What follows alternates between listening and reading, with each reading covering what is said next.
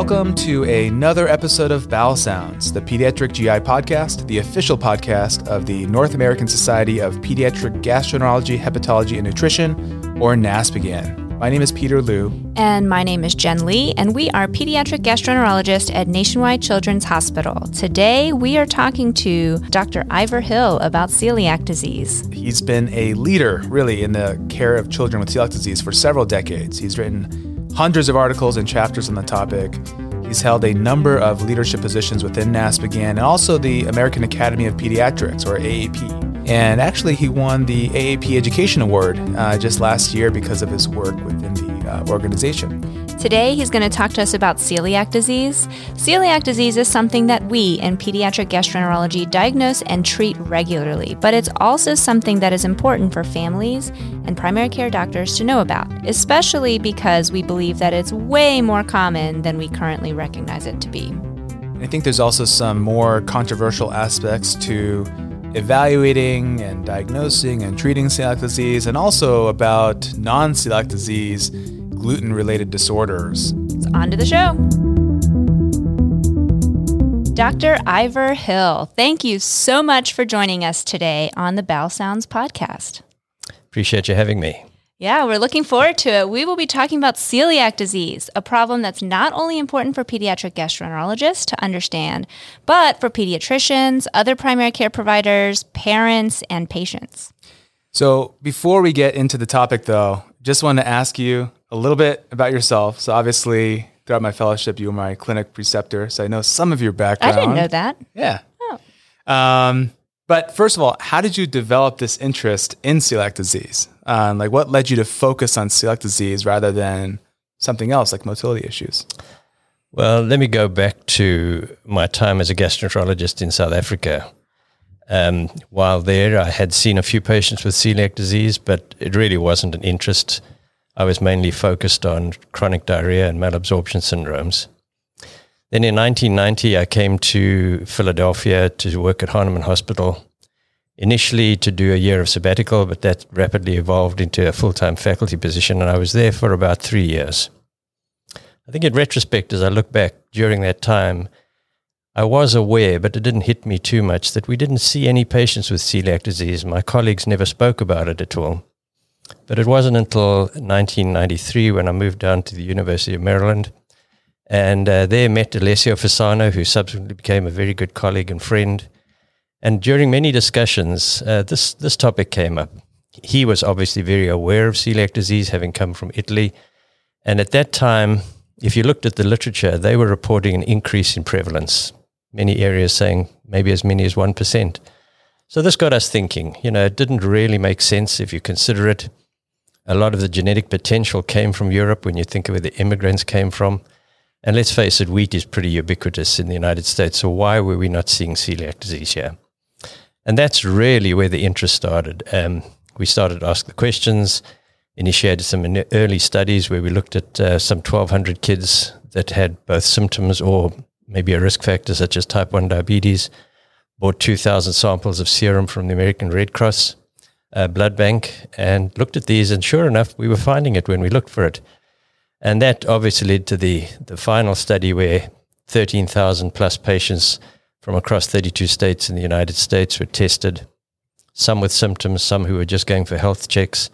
And interestingly enough, of the healthy subjects, about 1 in 131 had positive antibodies, suggesting we were really no different from Europe at that time. Mm-hmm. So, it was an opportunity that came our way, and I developed a big interest in it. And so became a celiacologist. Celiacologist. I'd be really interested on what that phone conversation was like when you called the blood bank. I'd like to purchase samples. Actually, Alessio was the one who initiated that. There'd been a study similar to that in Europe where they'd looked at blood bank serum. And so it was an easy way to look at patients who presumably were healthy because they were blood donors. We didn't know anything else about them. And initially, we only had the endomysial antibody. This was before the time of the tissue transglutaminase, and found 8 out of 2,000 were positive, which would say 1 in 250. And then subsequently, when the TTG became available, we retested them and found another 8. So it was 1 in 125, basically, same as they were seeing in Europe, suggesting that we were no different. Yeah, and that leads us to our next question. So I think many of our listeners care for children with celiac disease regularly, and we all have our own way of explaining the diagnosis to families, but how do you do it? How do you explain celiac disease to a family of a child who is newly diagnosed? Well, first of all, I like to be very positive. And I tell the parents that if I was going to choose one disease or one condition, chronic condition in this world, I would choose celiac disease because it's totally curable just by changing your diet. There's no need for drugs. There's no need for potential side effects. So that's the positive spin. Mm-hmm. And then obviously many parents of newly diagnosed have never heard of celiac disease in their family or in any other family member. So we do discuss that there is a genetic predisposition and that you have to be exposed to gluten or wheat products from wheat, barley, and rye. And that in some cases, we believe there may even be a third trigger factor that precipitates the disease, which would explain why some children seem to do well for many years and then develop a problem. And so, parents will often ask me, well, if they don't have celiac disease, how can their child have celiac disease? So we discuss the fact that, the parents can carry one part of the gene individually, but when they have a child, those two parts come together, and we talk about that. So I try and put a very positive spin on it because I think it's one of the better conditions to have in this world if you're going to have a chronic condition. And I think it's important for people to know that, the majority of cases we think are undiagnosed. And I think it's important for families and primary care providers to recognize that. So I saw in a review that you wrote with our very own Dr. Tracy Edgar that we estimate that for every person diagnosed with celiac disease, there are maybe 50 who have not been diagnosed. Can you talk a little bit more about that? Yeah, so this really does come to this classical iceberg effect where those that are diagnosed above the water, but the vast majority is still below the water. I think in the past, many of them were just not being diagnosed because people weren't aware of that. Fortunately now, physicians and primary healthcare providers are much more aware of celiac disease and are testing more frequently, so that number will come down. But of course, there are many who have very mild symptoms or are asymptomatic who may have celiac disease and account for that large portion under the water level of the iceberg. I think the NASPGHAN clinical report on gluten-related disorders provides guidance on making the diagnosis. So right now, we just do an anti-tissue transglutaminase antibody and verify a normal IgA level. Is there any role in the initial screening, maybe ordered by like a primary care doctor for the other serologies, or are we really asking them just to get those two things? And yeah. So there's more than enough evidence to show that the most cost-effective way of screening for celiac disease is simply a TTG IgA and a serum IgA level. I'm not even sure that every patient needs a serum IgA level. There was a very interesting study out of Sweden that looked at some 7,800 people. And in fact, if they hadn't done a serum IgA on all of them, they would have missed only 2 patients with celiac disease. So it may not be cost-effective to get a serum IgA in every patient, but we're still recommending that. Yeah. Doing the panel of tests, all that does is just increase the costs. It's not going to help you anymore at all. Now, the one thing that's interesting is, and I think the guidelines have always said this, that if you are under 2 years of age, these tests are less sensitive and you should always get an additional test. And up until now, we've been recommending the deamidate gliadin peptide IgG. We can now debunk that myth. We've actually just had a paper accepted that has shown that if you're under 2 years of age and you have a normal serum IgA level, having a TTG IgA is all you need. You don't need the DGP IgG. Oh, man. So it's gonna be hot nice. off the press. Hot off the press. But for those with an abnormal screening, we then confirm the diagnosis endoscopically. But as you know, the guidelines from European colleagues argue that endoscopy may not always be needed. So what situations do you feel that the blood testing alone would be sufficient? So if you look at the original guidelines published in 2012, what our colleagues in Europe said is that if you have typical symptoms and a TTG level that's greater than 10 times the upper limit of normal, and then on a second blood sample, you get an HLA and an N-mesyl antibody, and if they are still compatible with celiac disease, it's acceptable to make a diagnosis and then treat. And if there's symptom resolution and the numbers come back to normal, you accept the diagnosis.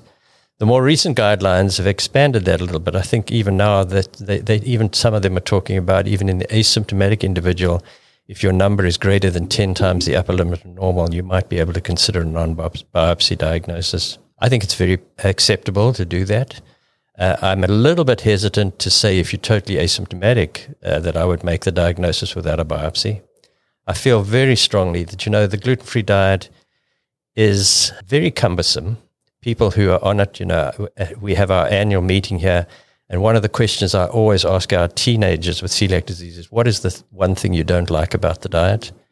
The two common responses I get is, one, I can't just do whatever my friends do and go out and eat or just socialize. Yeah. And the other is they hate having to read everything before they put anything in their mouth. So it does have implications, and I feel very strongly you need to be sure of the diagnosis before you put a child on a gluten-free diet for life.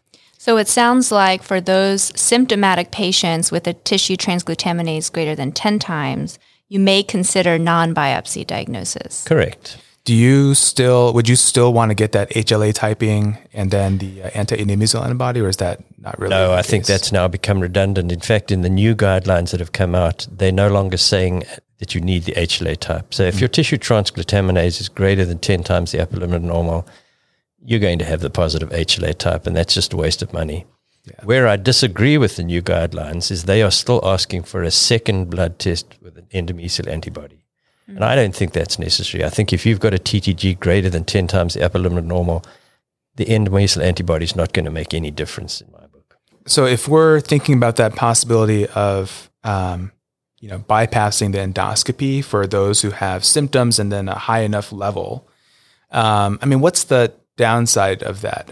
Are there patients that we might miss if there's another reason for their TTG? I know it's very specific.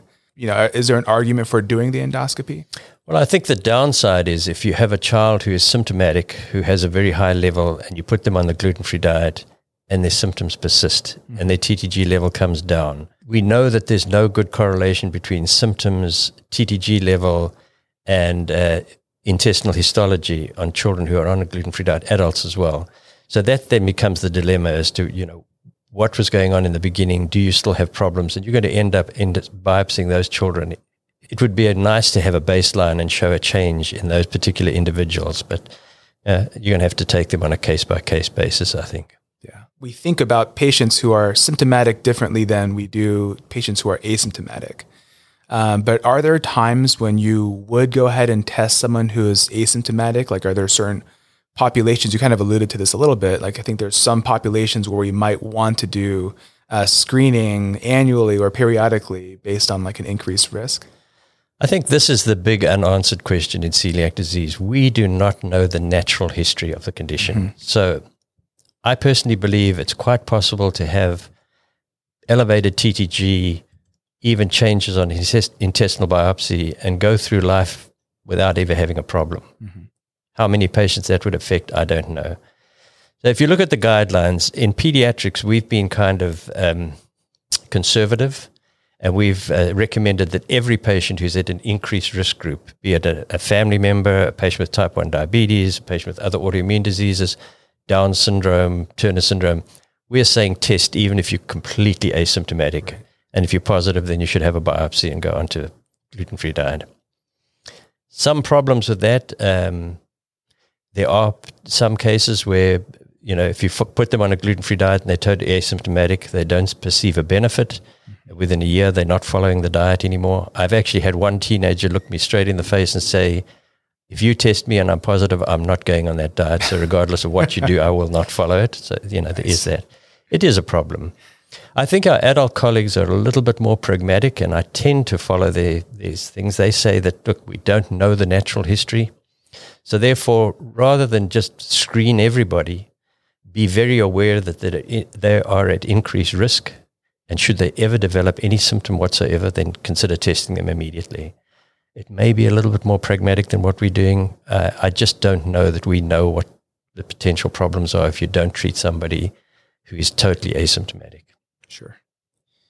Yeah. And just to follow up on that a little bit, so I think it's not unusual where you diagnosed one child and the family is worried about their siblings or them or other, in that scenario, if they are asymptomatic, it's like an asymptomatic sibling.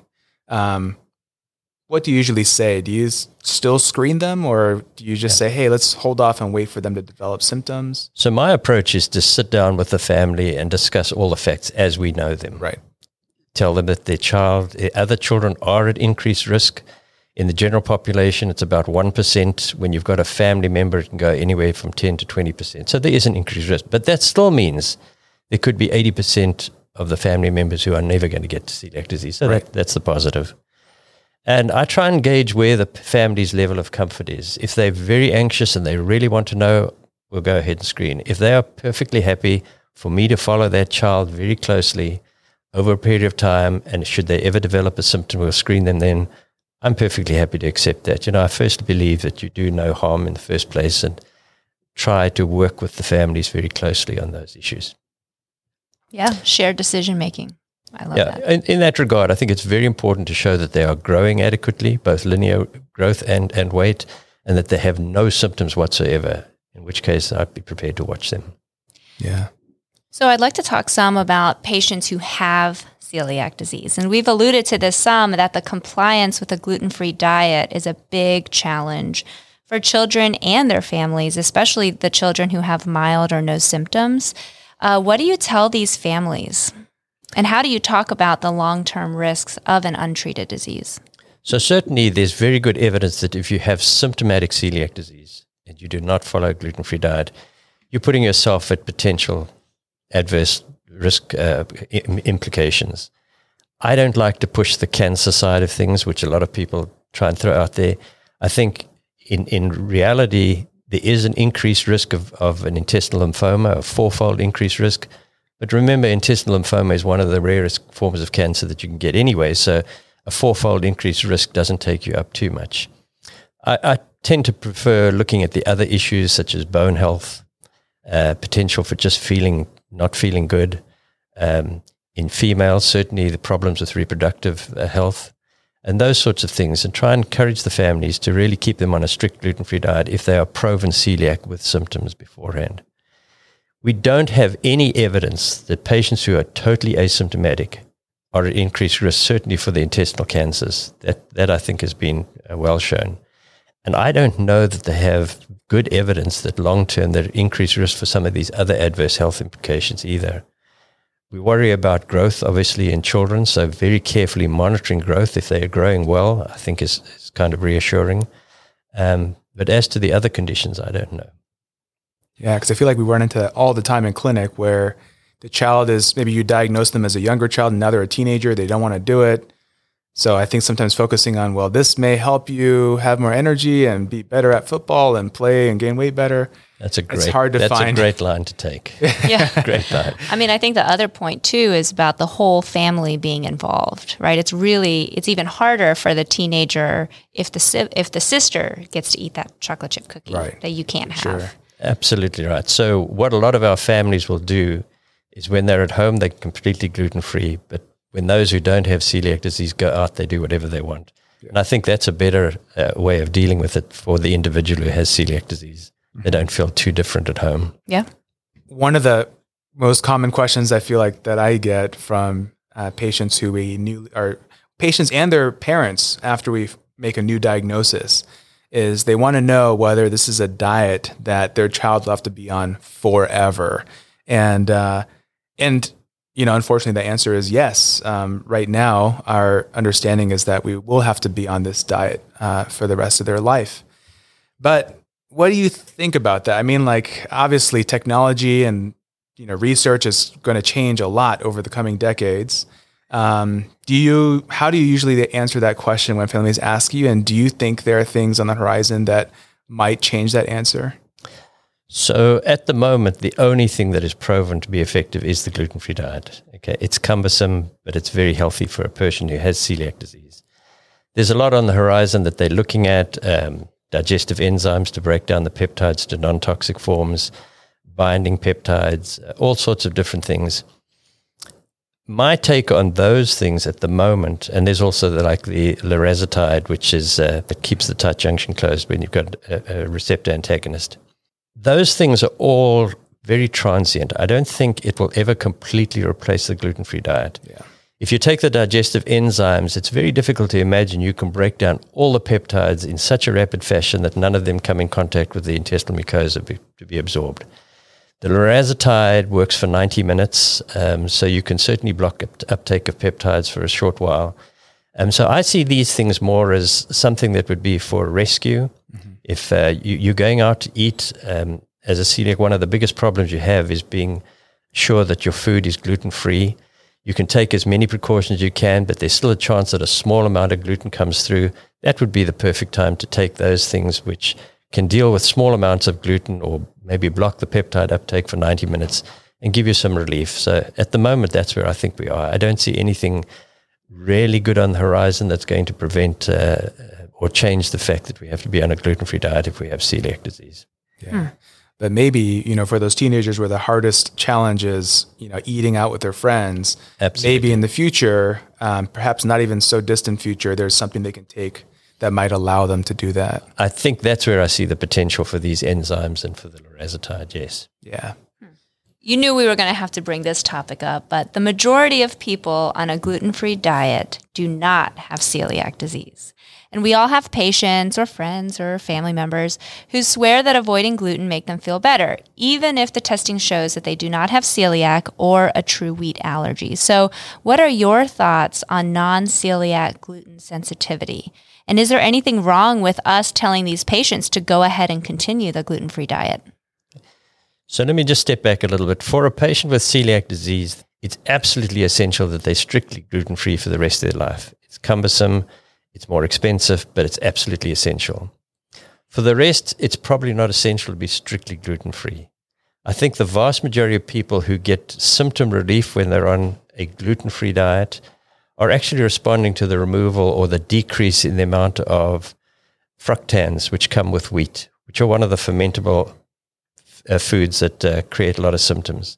I do believe that there's probably a very small number of patients who have a true non-celiac gluten sensitivity, that they're sensitive to the gluten component, not what comes with the gluten, the fructans.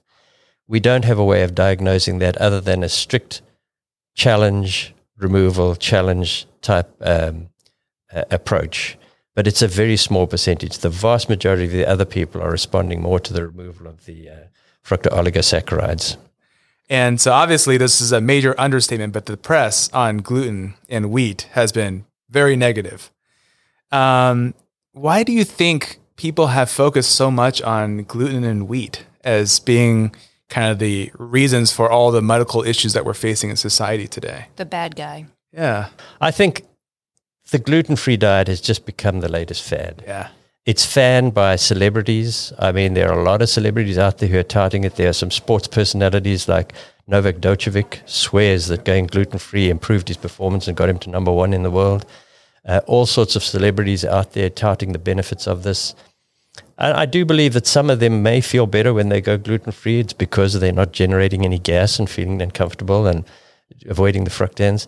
The difference between them and celiac disease is that they probably don't have to be strictly gluten-free. They just have to decrease it. A bit like lactose intolerance. If you stay within your limits, you're fine. If you exceed your limits, you're going to have problems. And I think it's the same thing with wheat. It's also, so, for families that bring that up and the celiac screening is negative, I think it's also important to tell them, like, it's not that you're not actually feeling better. It's that, this may be not because of celiac disease, but because we're almost doing a low FODMAP diet like we use for irritable bowel syndrome, like a low fermentable monosaccharides and polyols type diet. I personally believe that's very true. Yeah, so it's not that it's not real. It's just that the mechanism is different. I think some people genuinely feel better when they decrease the amount of wheat products that they ingest. Yeah. I think it has some benefit to our patients who actually have celiac disease, because now there's more options available at restaurants, at the supermarket.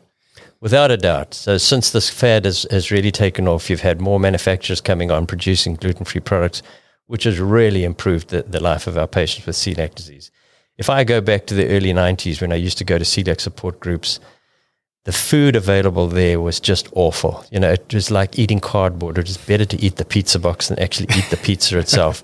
Today, the food is tremendous. It really is very good. But there's been a downside, because some of our celiac patients have actually perceived when they go out and they tell somebody in a restaurant that they're gluten-free, they get frowned upon as being one of these quirks who are following the fad diet and are not really. So that's the little downside to this. But I think the plus side outweighs the downside in this case. There are apps now to help you find gluten-free restaurants, right?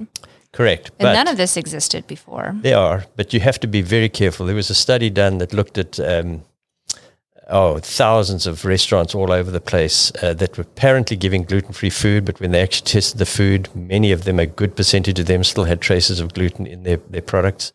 So again, our patients with celiac disease have to be very, very particular about this problem, which again brings me back to the possibility that one day we'll have a good enzyme that you can take, and even those little traces of gluten are not going to do any harm because you can actually neutralize it with the enzymes.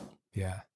At least for our patients here, I think it's critical to have a dietitian that they have available, not even just in the beginning, but someone they can kind of refer to and talk to over the course of having this disease. Peter, you raise an extremely important point here. I do not have the knowledge to teach somebody how to go gluten-free. Plus, the gluten-free diet itself, although it's very healthy for people with celiac disease, does have some problems. Mm-hmm. It is low in calcium, low in iron, low in certain B vitamin groups, low in fiber. So these things have to be taken into consideration, and that's where a good dietitian who's knowledgeable is very, very helpful. So I strongly feel every patient newly diagnosed should meet with a knowledgeable dietitian, and they should be involved in their care forever. So one of my questions that we've really been asking all of our guests that come onto the show is, what advice do you have for us, for young faculty, trainees that are starting their career in gastroenterology? Well, I'd say be very open to opportunities. I mean, if you just take my story, the whole thing evolved purely because there seemed to be a question that didn't have an answer at the time. Take that opportunity, be open to it. When somebody gives you this chance, go for it. And then the other thing is, very early in your career, I strongly encourage people to try and find something they're passionate about. Because if you have that passion, it makes your life so much more interesting. You can do other things as well, but you've got that one thing that you're really passionate about, and you can develop it, create a name for yourself. It's good for your career. Like, one thing I think is very interesting about your backstory is that, if I remember correctly, I think in the beginning you had some interest in being a surgeon, and then a cardiologist, and then finally settled for gastroenterology. Ooh, third choice. Yes, what happened there? Well, you clearly made the best choice, but... No, so the surgeon thing came about because my father, who died at a very young age of 39 because of mitral stenosis he had calcific mitral stenosis from rheumatic heart disease. So I grew up believing I was going to be a cardiothoracic surgeon and save the world. It took about 18 months of working with surgeons to convince me that I didn't have the personality to be a surgeon.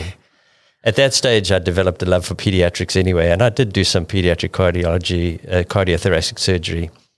Loved the cardiology side of it, so did a stint there, spent a year in the cath lab, did a lot of cardiology, really loved it, but found it a little bit limiting. I hate to say this because I've got two sons who are pediatric cardiologists, but it's all about the heart, and the rest of the patient doesn't seem to have much of a role to play. In the meantime, I had sort of fallen into a gastroenterology situation with my mentor, who became a very, very good friend, Malcolm Bowie, who is subsequently deceased, but was a really great man, one of the pioneers of gastroenterology in the early years. And he got me interested, and I found I loved the fact that there's hands-on. You could do endoscopies. The whole patient mattered. So it became an easy decision in the end, but it was a very interesting career course that I had. Yeah. So Jen, when we're in clinic, when I was a fellow, I'd say every fifth patient, he would come out and say, "Did you hear that 2 out of 6 diastolic blah blah blah murmur?" And I'm like, "No, I didn't hear anything." But did you actually listen to the heart? I listened to the heart. Okay. I just he has an ear for certain things that I still am not able to hear. Yeah, I must say I did love the cardiology aspect of it.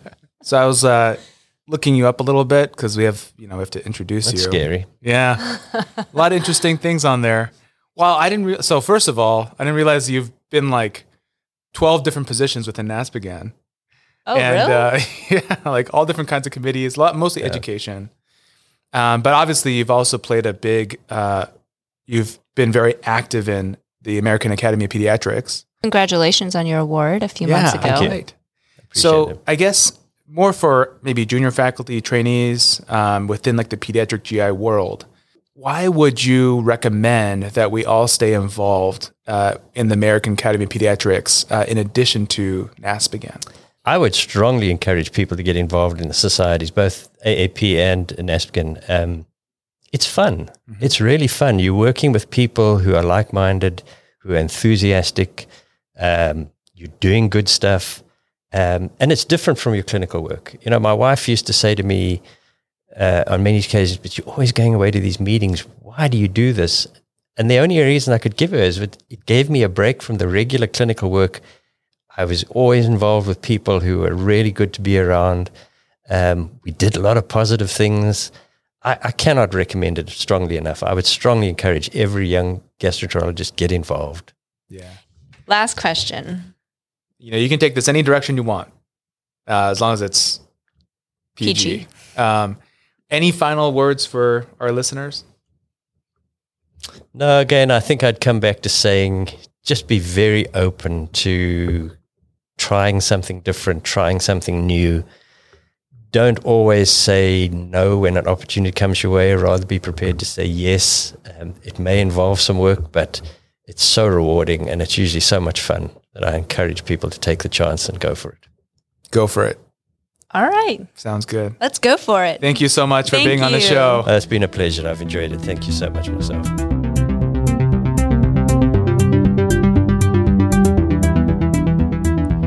That was awesome. Talking to Dr. Hill, we really want to thank him again for taking the time to sit down with us. Yeah, I think in terms of stuff that I took away from the conversation, I thought it was interesting that I think that over time we may come to embrace more and more a non-biopsy diagnosis of celiac disease, at least in certain cases, and certainly if the TTG is significantly elevated. Yeah. My biggest thing was in the kids less than 2, still only needing to send that tissue transglutaminase in the total IgA level.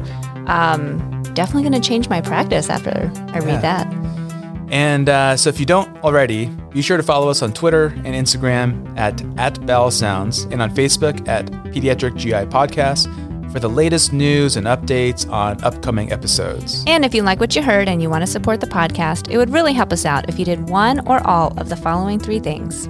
So 1, tell one other person about the podcast. 2, leave a review on Apple Podcasts to help others discover us. And 3, on our Buzzsprout page, there is a link to support the show by making a donation to the NASPGHAN Foundation. You can also get there through the NASPGHAN website, which is www.naspghan.org.